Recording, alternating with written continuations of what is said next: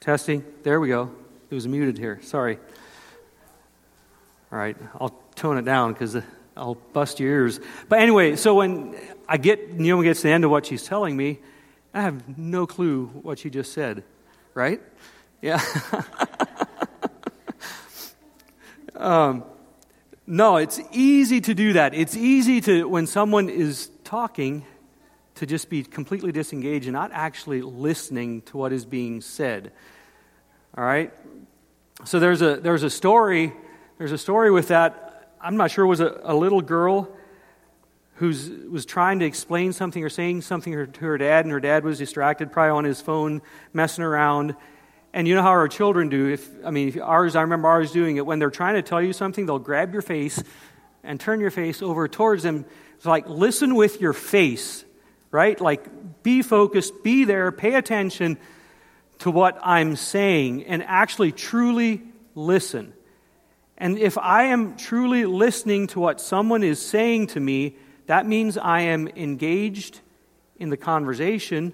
I'm interested and participating in what the person is saying, but not only with what they're saying, but also with the person. So there's a relationship that happens as you truly listen to someone.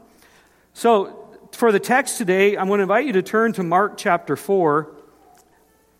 And you heard the text that Merv read for us, and I'll refer back to that a little bit later here in our sermon. So today in Mark 4, this is the first, at least in Mark's gospel, one of the first parables that Jesus speaks that is recorded. Now it makes it clear, I think, that he has spoken in parables, his teaching, he's spoken in parables before, but this is the first one that he records for us, and it's so familiar. This parable is really, really familiar, but what makes it unique is that Jesus gives a parable, and then in private with his disciples, he actually explains what he just said. And so we'll dig into that a little bit later. So parables were obviously something that were very common. John MacArthur describes a parable this way. He said, a parable is an ingeniously simple word picture that illuminates a profound spiritual lesson. So it's kind of like an object lesson. But it's in Jesus' teaching, it always points us to something deeper. So if you're in Mark chapter 4, I want to read verses 4 through 9, and then we'll pick up the rest of it a little bit later. Mark 4, verse 1. Again, he began to teach beside the sea, and a very large crowd gathered about him, so that he went into a boat, and he sat on it.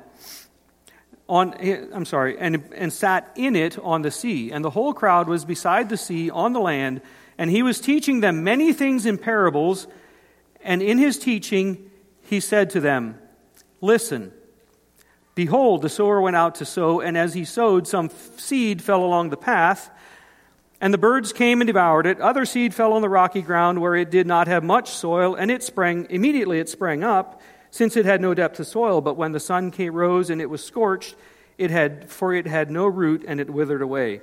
Other seed fell among the thorns, and the thorns grew up and choked, and it yielded no grain. And the other seed fell into good soil and produced grain, growing up and increasing and yielding 30-fold, 60-fold, and 100-fold.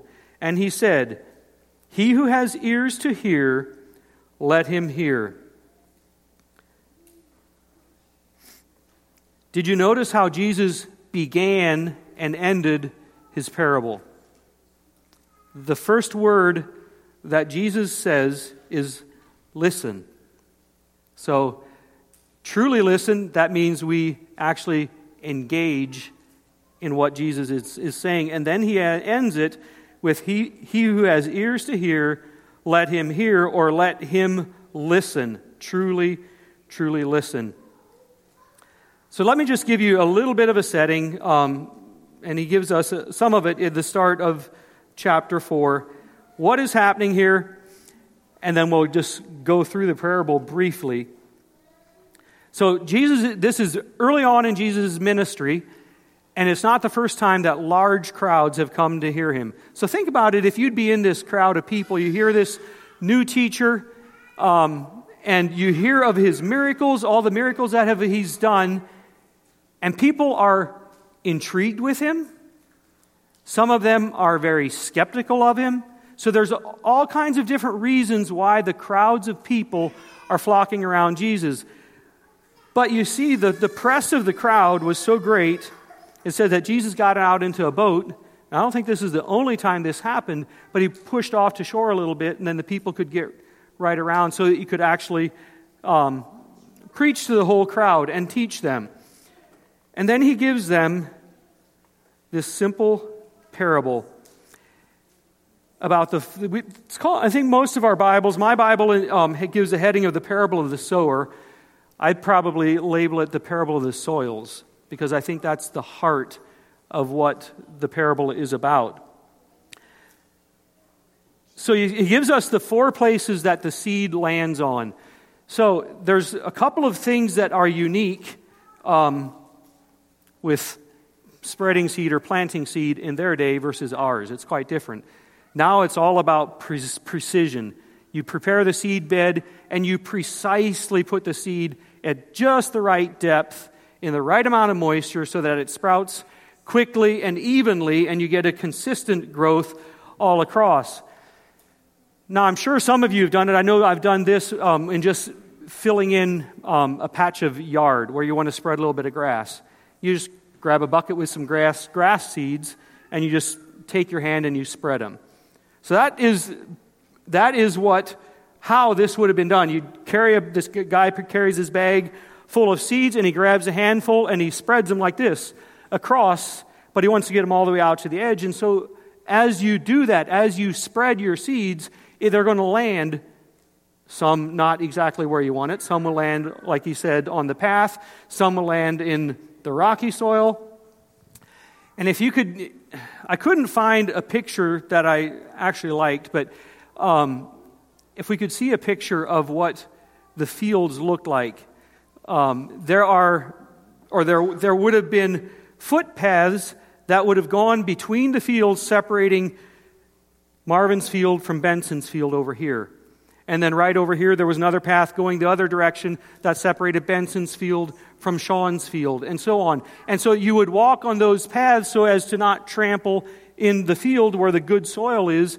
And all these fields would be bordered by these paths where the people walked. And so as the seeds were spread, some of them would land there.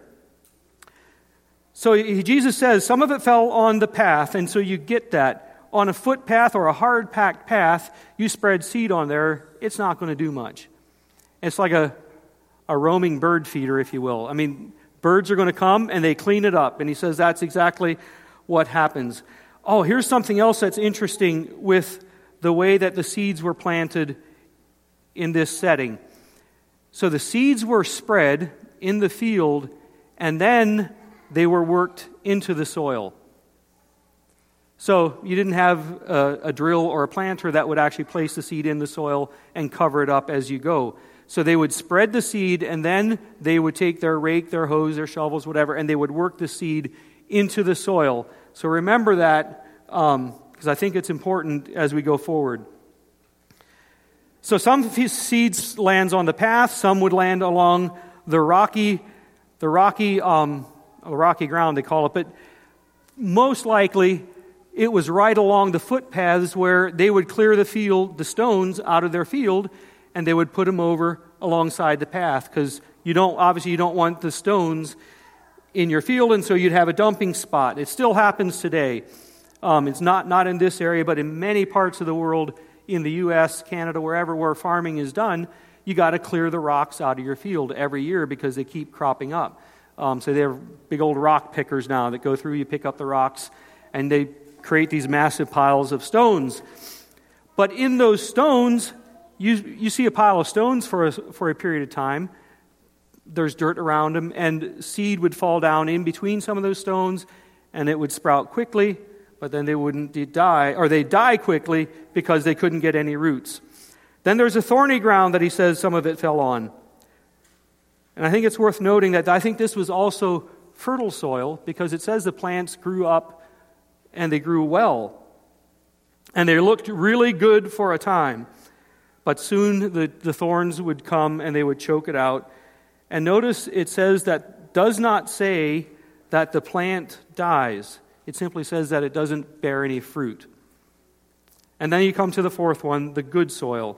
It produces a good crop, a bumper crop. Now, anyone who is listening would have known, and we all know, right? The good soil is what we're striving for. That is the aim. That is the desire where we want to be. We all want to be good soil. Now, I think it's easy for us to automatically assume that we're good soil. And the question I ask myself is, okay, am I good soil? What does it take to be good soil? What was the point that Jesus was saying? So Jesus gives this, 4 or 5 verses of the actual parable, gives them a story about how to grow a good crop, something that this agrarian society would have understood and gotten, and then he's done. There's a sermon, it's over. But he ends it with, he who has ears to hear, let him hear. So it's almost like he gives the crowd this teaser. There's something more, but he doesn't give it to them. So there's something more, and they're kind of left hanging, if you will. So now, let's pick up the text again and read from verse 10 on down through verse 20. And when he was done, and when he was alone, those around him with the 12 asked him about the parables. And he said to them, To you has been given the secret of the kingdom of God, but for those outside, everything is in parables, so that they may indeed see, but not perceive, and may indeed hear, but not understand, lest they should turn and be forgiven.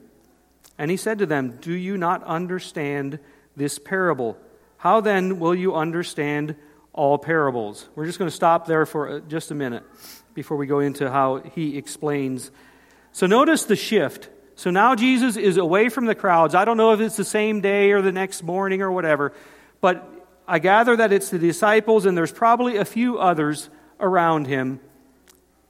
And Jesus sits them down and he explains the parable. They ask a question. They ask what it means. And I think that's important for us in understanding and allowing God's word to penetrate into our hearts, is to ask the questions. But this takes place in a very private conversation. And here in Mark, he quotes from that passage in Isaiah that Merv read for us. In Matthew's account, in Matthew 13, Matthew quotes a bigger portion of that piece in Isaiah.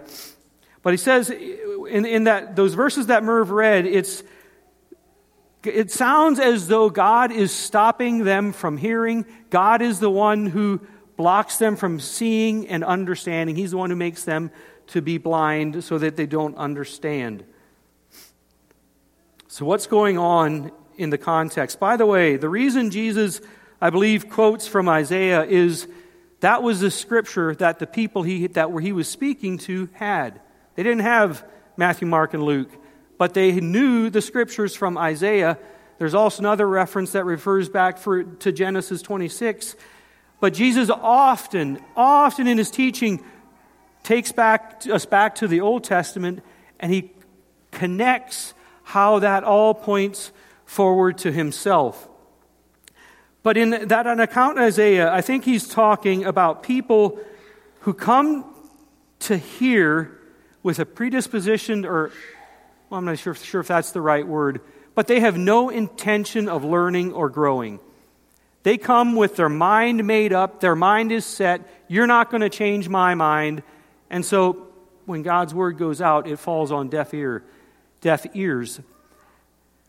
And in Isaiah 6, God is talking about the children of Israel. I'm sorry, let me find my place in my notes. They're the ones who are preconditioned to not wanting to know, if you will. They come with a critical spirit full of cynicism and spite. And they only find fault with the message so that they can continue on their way because they do not want to be changed. And so what Jesus is saying is those what was true in Isaiah's day, even the children of Israel who would refuse to listen to God. They were stubborn, they were hard-hearted. Jesus is saying that exact same thing is true today when I'm speaking. Many of you are listening to me today, this big crowd of people. Many of those were listening not because they wanted to learn, not because they wanted to grow, not because they wanted to change, but they were maybe intrigued, or maybe they were being critical. Maybe they were trying to find a way to undermine Jesus. And so I ask us, is this still true of us today? When God's word goes out, when we take in God's word, how do we respond? Do we actually listen? A heart that desires truth and is open will hear and will understand. There's a remnant at the very last verse that Merv read in Isaiah. It talks about a remnant. I think it calls it a tenth, the remnant. And I think that probably is referring us forward to the good soil. There are those who actually engage and allow the Word of God to change their hearts. So that's the thing with the parables that Jesus speaks. I think it was Michael Card. I'll put a plug in for these. Michael Card actually has what does he call them? He has 3 books, or 4 books, Matthew, Mark, Luke, and John, the 3 Gospels, and he goes through each chapter and he breaks it down and gives commentary on them. And they're so well written. He's such a good teacher. And I think it was him in his book in Mark that says, for a parable to be understood, it must be engaged. We must engage, and I think that's true of all of Scripture. To understand and allow it to change us, then we must engage it. But we must engage it not only intellectually with our heads. There are people who engage Scripture intellectually with their heads. They gain a great understanding in their heads of Scripture, but it does zero to change their hearts. And I think that becomes a very Pharisaical person. That's what the Pharisees knew the Scriptures inside and out. And yet their hearts were hard towards Jesus. So they require us to engage in the text. So let's read the rest of Jesus' explanation of the parable and then engage with it for just a minute and try to understand or get a glimpse of what Jesus is the point he's trying to drive home. Verse 14, the sower sows the word, the sower obviously being God, the sower sows the word, the seed is the word of God, and these are the ones along the path where the word is sown. When they hear, Satan immediately comes and takes away the word that is sown in them. And these are the ones sown on rocky ground, the ones who, when they hear the word, immediately receive it with joy. And they have no root in themselves, but endure for a while. And then, when tribulation or persecution arises on account of the word, immediately they fall away. And the others are the ones sown among thorns. They are those who hear the word of God, but the cares of the world and the deceitfulness of riches and the desires for other things enter in and choke the word, and it proves unfruitful. But those that were sown on the good soil are the ones who hear the word, who accept it, and bear fruit, 30-fold and 60-fold and 100-fold. So this is much, much more than a story about just raising a good wheat crop. It's much more. So the people would have understood how you grow a good crop of wheat, but do we understand how to grow, if you will, can you say grow a good crop in the soil of our hearts? What is the condition of the soil in your heart? Where do you find yourself? Where do I find myself this morning in these 4 different soils that I believe are a condition of our hearts? So let's just go through these very quickly and find yourself in it this morning. The seed that falls on the path is a heart that is hard, and the message of the gospel does not penetrate it. Satan, in those hard hearts, I believe, one of Satan's tactics is to make the Word of God feel or seem like it is irrelevant. Do you ever read things in Scripture that is like, how in the world is that relevant to us today?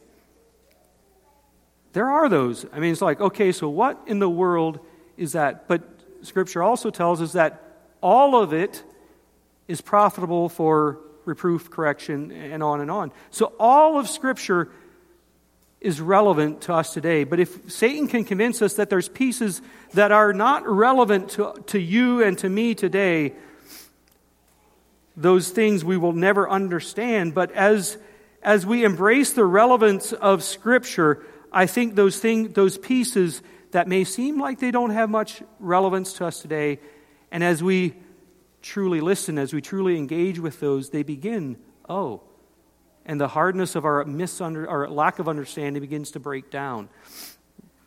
So it's true of the unbeliever, the one who refuses to hear. Satan comes and he plucks up the good news of the gospel, and it disappears. But I think it's also true, or can be true, of us as believers sometimes. We need the good news of the gospel daily in our lives. Every day we need the gospel. Sometimes God's words bounce off of us like a kid on a trampoline. There's no engagement with us, and our heads and our hearts are completely disconnected from the Word. Sometimes we as believers have these hidden places in our hearts, these hidden things that no one sees that are rock hard. Eventually those things do come to the surface. But I think if we're not careful, we can have those places where Satan comes and we refuse to go there. We refuse to allow the Holy Spirit to touch those places in our hearts, and that we become hard. And so God's Word cannot penetrate into those spots. But listen, there is no heart, there's no path, there is no concrete heart that is too hard for God to break. The Holy Spirit does His work. Secondly is the rocky soil. Is there anything that reveals the root systems of our hearts and what we actually believe, like trials and persecution, troubles, things that come along that are really hard? Suddenly, it reveals the things that I truly believe, the depth of my character, the depth of my relationship with God, begin to come to the surface. And when that happens, do I just cash in and say it isn't worth it? It's too hard. Often the rocky soil is the one who follows the path of least resistance. Perhaps when we embrace the gospel, we expect life to suddenly become easy and things to fall into place. Or maybe it's those of us who come to church Sunday morning to get our fix. We sit here for 2 hours, we worship, we listen to Scripture, we discuss Scripture, and we go home, we never give it another thought. Does that take any root in your life when Sunday morning for 2 hours, hour and a half, whatever it is, that is your only time that you actually engage and think about Scripture? Will it ever take any deep root in my life? Roots develop as we cultivate the deeper parts of our lives. And sometimes the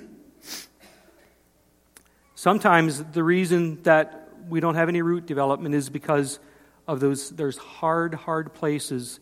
Kind of like the rocky path, that's on the surface, someone who's really hard on the surface. Or maybe we hide it for a while. But sometimes deep down, there's really, really hard places. In the farmer's world, we call it the hard pan. You see farmers around here go through with deep rippers, they call them, and they literally 3 feet down, they will just cut through and break up what they call the hard pan. It doesn't allow the water to drain. It doesn't allow root systems to develop. There's one of my Instagram farmer guys that I follow is an almond farmer from California. They plant acres and acres and acres of almond trees. But for years, ground that has been sitting for years, for 50 years there, 6 feet down, 4 to 6 feet down, it develops such a hard pan, it's almost like a concrete. And the trees cannot grow, they cannot thrive because they cannot get the root system that they need. So they go through with these massive dozers and deep shanks, and they rip down to 6 and 7 feet. They absolutely just rip up and break up that hard pan in a crisscross pattern so that the trees can actually develop a root system. Sometimes, and as painful as it is, we have that God has to come in and break up that hard pan in my heart. And there's different ways that he does that, and it's often a painful process. But the end result can be a good process. I think that's one of the ways that we go from being a part of that rocky soil and moving us into being a good soil. Thorny soil. What's the thorny soil? I think this is probably where I find myself most often. Thorny soil is the distracted listener. Jesus calls us to be attentive to his word, but the thorny soil is the distracted listener. He's a heart that responds readily, but at the end of the day, it bears no fruit because of all the distractions and the demands that take so much of my time, my energy, and my attention. Do you ever wonder why weeds are weeds? Why are thorns a weed? They're pain, I get that.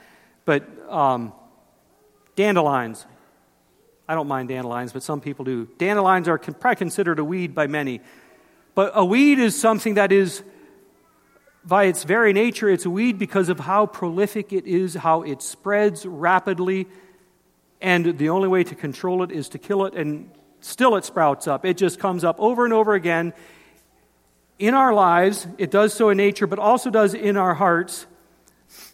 And it will grow in places, it always grows in places that we never want it to grow. It never grows, like if they just grew off somewhere else, I wouldn't care. But if they grow right in the row of your crop or in your hayfield, you can't have that. You got to get rid of the weeds. But thorns are resilient, and they will overpower the crop, the weeds will, if they aren't dealt with. Notice he doesn't say, I mentioned this before, that it doesn't say the plant dies. I think it's very possible that this plant even looks good. The plant itself looks good, but there's no fruit because of the distraction of the thorns. Could it be that this is where we as church people, and this is myself, find ourselves often? We look good. We can look like we're healthy because we know the parts of ourselves to show, first of all. And we do really good at disguising and hiding the thorns that are growing in our lives, in our hearts. The question that Jesus wants us to wrestle with, not do we look good, but is there fruit? Is there fruit in your life? Is there fruit in my life? And I'm not going to go into what all those thorns might be, but he says they are the cares of the world. So all the distractions that come up in our lives, think of what that might be for you. The deceitfulness of riches and the desire for other things. And I think these other things often are good things, but we sacrifice and we lose the best because all our attention, all our focus is on the thorns, or it takes away all of our energy, all of our time. The thorns that we allow to grow in our lives will always win the race for your heart. Unless we get rid of those thorns in our lives, unless I get rid of those, they will always take over because they demand so much of my attention, so much of my energy. And the Word of God is not going to bear fruit in my life because I can give no engagement, I can give no interaction, I can give no energy and time to what really matters.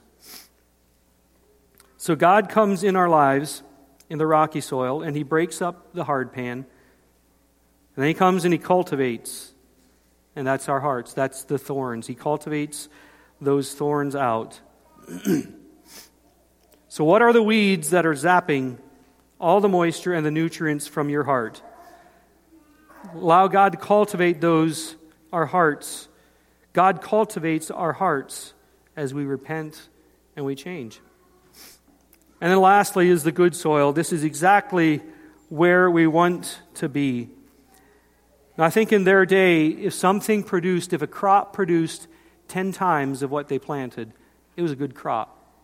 So we're talking a massive bumper crop. Luke doesn't even mention the 30 and the 60-fold, but he jumps just straight to the 100-fold. So I think